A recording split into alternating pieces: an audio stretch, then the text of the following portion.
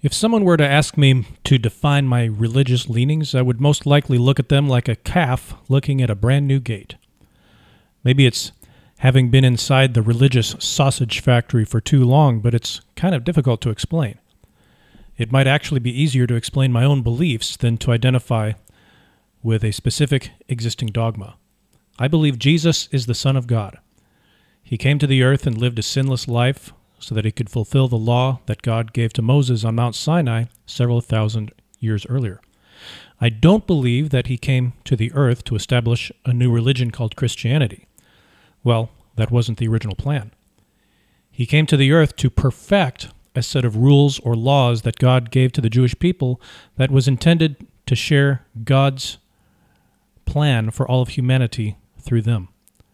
He was killed on the exact day the Jewish people observed the Passover, which was observed to remember the day the angel of death killed all the firstborn of Egypt prior to the exodus from that nation.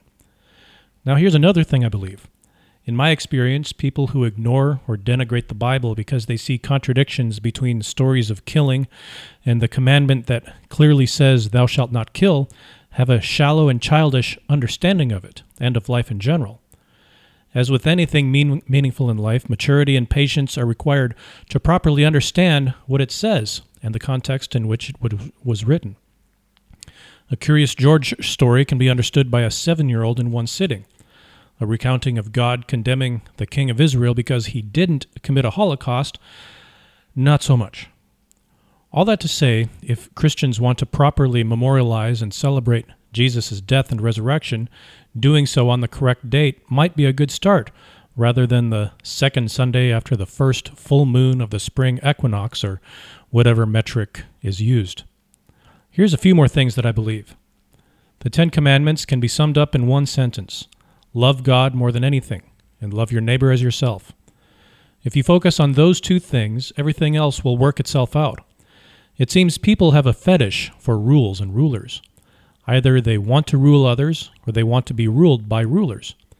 Sadly, the Bible often becomes a bludgeon to enforce the rules of the rulers over the ruled, rather than a means by which we can have and maintain a healthy relationship with our Creator. Jesus' death is one of the greatest motivational stories ever written. I'm not trying to say that Jesus was some sort of motivational speaker, nor the archetypal entrepreneur. Rather, there is a lot that those who employ motivational techniques or entrepreneurial savvy can glean from his life and death. Take the book of Hebrews, chapter 12, verse 2. Looking unto Jesus, the author and finisher of our faith, who for the joy that was set before him endured the cross, despising the shame, and has sat down at the right hand of the throne of God. Isn't that basically the life of the entrepreneur? Enduring hardship, sacrifice, self-denial for a time with the belief that it will lead to profits and wealth in the future. Despising the shame. Who hasn't been there? You have a vision and a mission that you pursue.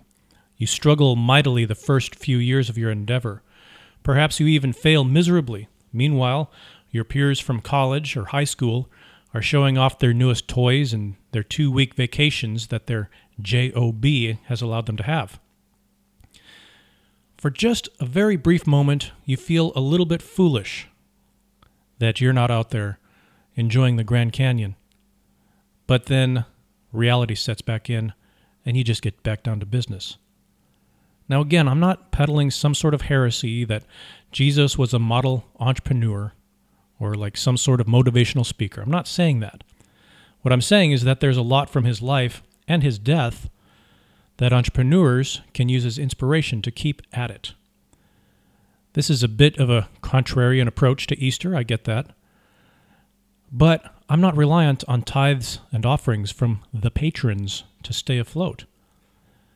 So I can basically say whatever I want. These are things that have been on my mind for many years, but I just haven't had the occasion to share them until now. Even so, I'll probably wake up tomorrow and wish that I hadn't.